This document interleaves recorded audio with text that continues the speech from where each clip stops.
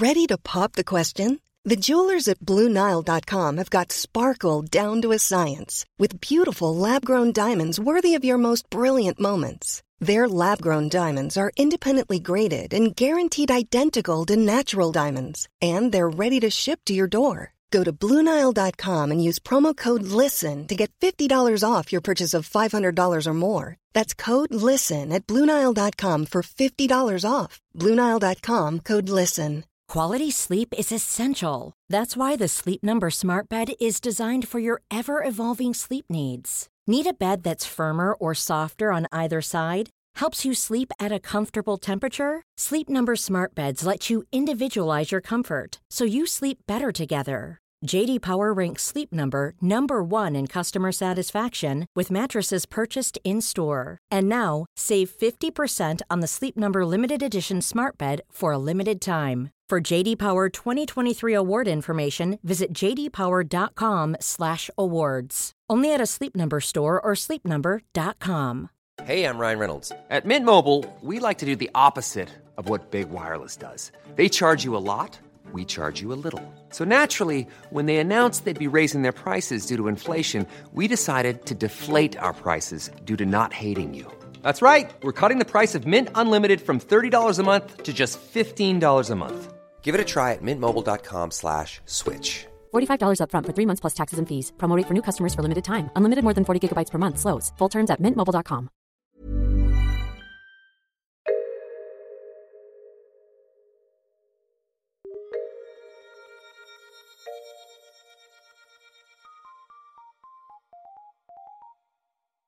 Hello, I am Zaltor the Merciless with another episode of Top Stories for you, the show in which I, Zaltor the Merciless, raid the Bugle's archive for classic moments from history over the last 15 years. With Britain facing more austerity and a long recession here in 2022, let's go back to issue 164 of the Bugle, which, as well as being titled Ich bin ein Hulkamanic, focused on the 2011 London riots. Top story this week, greatest week in the UK ever, reports Window Repairers Monthly. Andy, Britain really put itself in the shop window for tourism this week before throwing a brick through that shop window and stealing anything of value inside it. It was quite nostalgic for me watching the news, seeing so many streets and buildings that I used to know. They were a little bit more on fire than I remembered them being when I was living in London, but the memory can play tricks on you. Maybe I'm romanticising it by not picturing it in flames. The UK has seen a week of rioting, and for the first time in a long time, it had absolutely nothing to do with sport. The spark that ignited this mayhem was the killing of a young black man in Tottenham by police.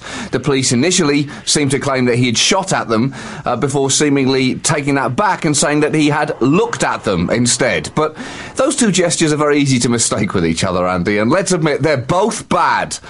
But what initially began as a protest at that incident quickly became something else, that being the perfect synthesis of social dissatisfaction combined with the profound British love for smashing things. We love smashing things, Andy. We're like the Greeks with plates, except instead of smashing plates, we like to smash small businesses whose owners have worked hard for years to build them up and which provide essential services to communities. They make a much more satisfying sound when you smash them. Well, this week has showed Britain veering wildly between its atrocious worst and its split-spirity best, swinging from one to the other like an indecisive transsexual at a water-drinking contest, trying to decide which toilet to use.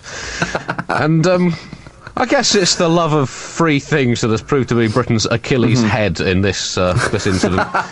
And, I don't know, there's been a lot of debate, John, as to what has caused this. And, I've thought about this... I thought about this quite a lot, particularly as the latest news has come through that President Assad of Syria has called for calm on the streets of London. Colonel Gaddafi said David Cameron should resign, but he is open to a solution whereby Cameron is allowed to stay in the UK. And the Queen has been on the roof of Buckingham Palace, quote, prepared to duke it out with any fucker who wants it. So, also, the government of Sierra Leone have offered to send 10,000 troops to restore order to the streets of Battersea. So, it's been tough times, but it's a lot of, you've got to think about what has caused this. And I guess to understand this, John, we have to try and understand the thought processes of the looters as they were looting. And I guess what they were thinking was, oh, look at all that looting. I wonder if I should join in. There are a number of factors urging me to do so. I feel a sense of social alienation, as if people like me have been abandoned by mainstream society as the unwanted dregs of a skewed and unfair system. I feel a lack of hope. There are few jobs, even fewer good jobs. I just can't see the opportunity to escape from the cycle of poverty, broken homes and broken communities around me, from generations of decline and neglect. Let down by the state, let down by my family, let down by a pitiless capitalist system which has scant regard for the unfortunate. I feel disenfranchised by a political system and class that fails to engage or represent me, and when I see the excesses and unbridled acquisitiveness at the top of the economic food chain, the corruption and self-interest in my nation's media and politics, I feel even more abandoned by a nation not of my making. Adding all that up and seeing the opportunity for some seriously cut price bargains, well, no price bargains, well, I still don't really feel like looting. Oh, hang on, I've just remembered. I'm a Count me in. Count me in. I knew there was a crucial ingredient missing there. I'd clean forgotten I was a lawless basilic. I have the brain of a gnat who's just retired from an overlong career in gnat boxing. I have the soul of an unusually prickish hyena. I'll put my looting kit on and I will get busy. Well, you're right, Andy. I mean, it wasn't clear exactly what the widespread protests were about, or really if they were protests at all. I had a similar thought process. Were they protests at the police treatment of young people? Were they protests at the savagery of government's austerity measures?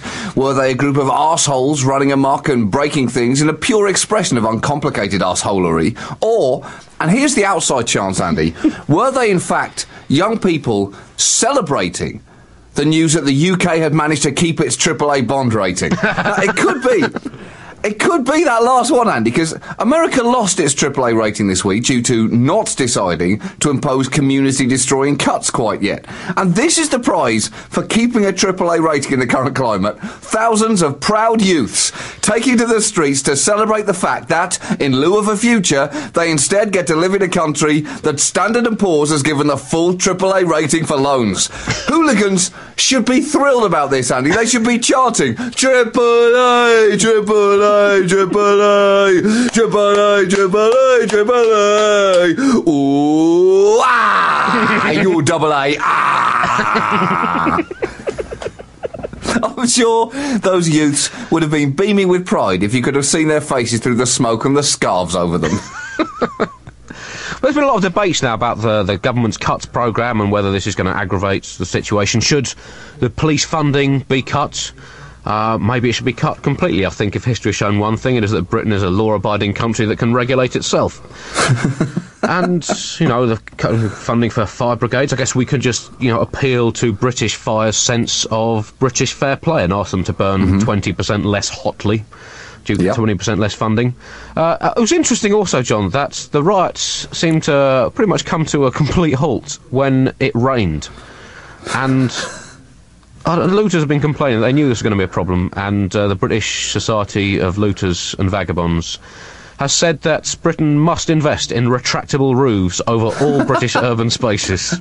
Otherwise, we are going to fall down the international looting table, and that's, we can't have that. We can't have that.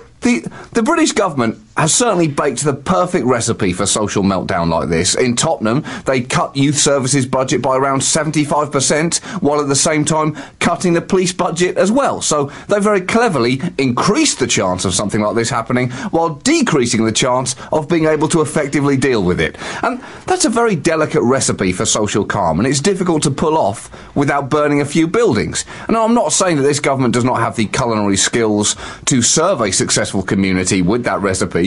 I'm just saying that a few of our cities are undeniably looking a little charred around the edges.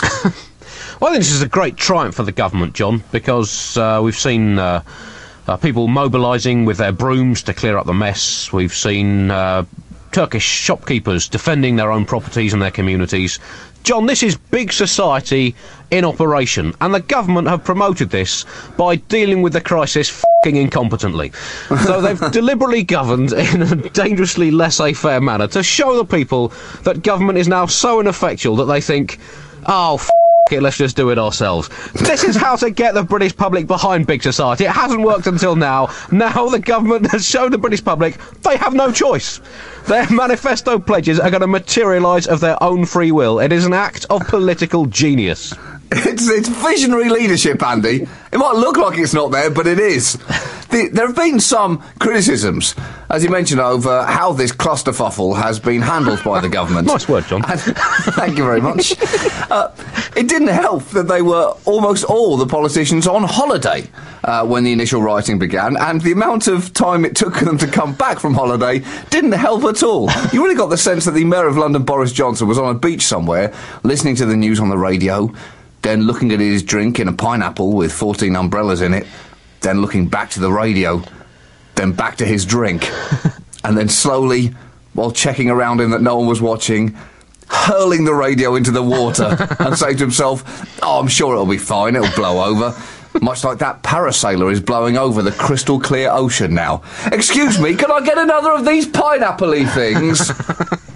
Home Secretary Theresa May, she returned from holiday early as well to say that the protests over Mark Duggan's death were, and I quote, "no excuse for thuggery." And to drive this point home, she then lifted her shirt to reveal a tattoo all the way across her stomach. It was an exact replica of Tupac Shakur's Thug Life tattoo, but she had a line drawn through those words. And I think that really showed the kind of zero tolerance to thuggery that she was talking about. Meanwhile, Boris Johnson initially refused to return, saying that he was staying on top of things from holiday, before saying, "Seriously, these things are delicious. There's no way I couldn't have a third one, is there?" Thank you for listening to what now seems like a blast of idealistic nostalgia. For more information on The Bugle and other podcasts in our stable, go to thebuglepodcast.com, where you can also join our voluntary subscription scheme.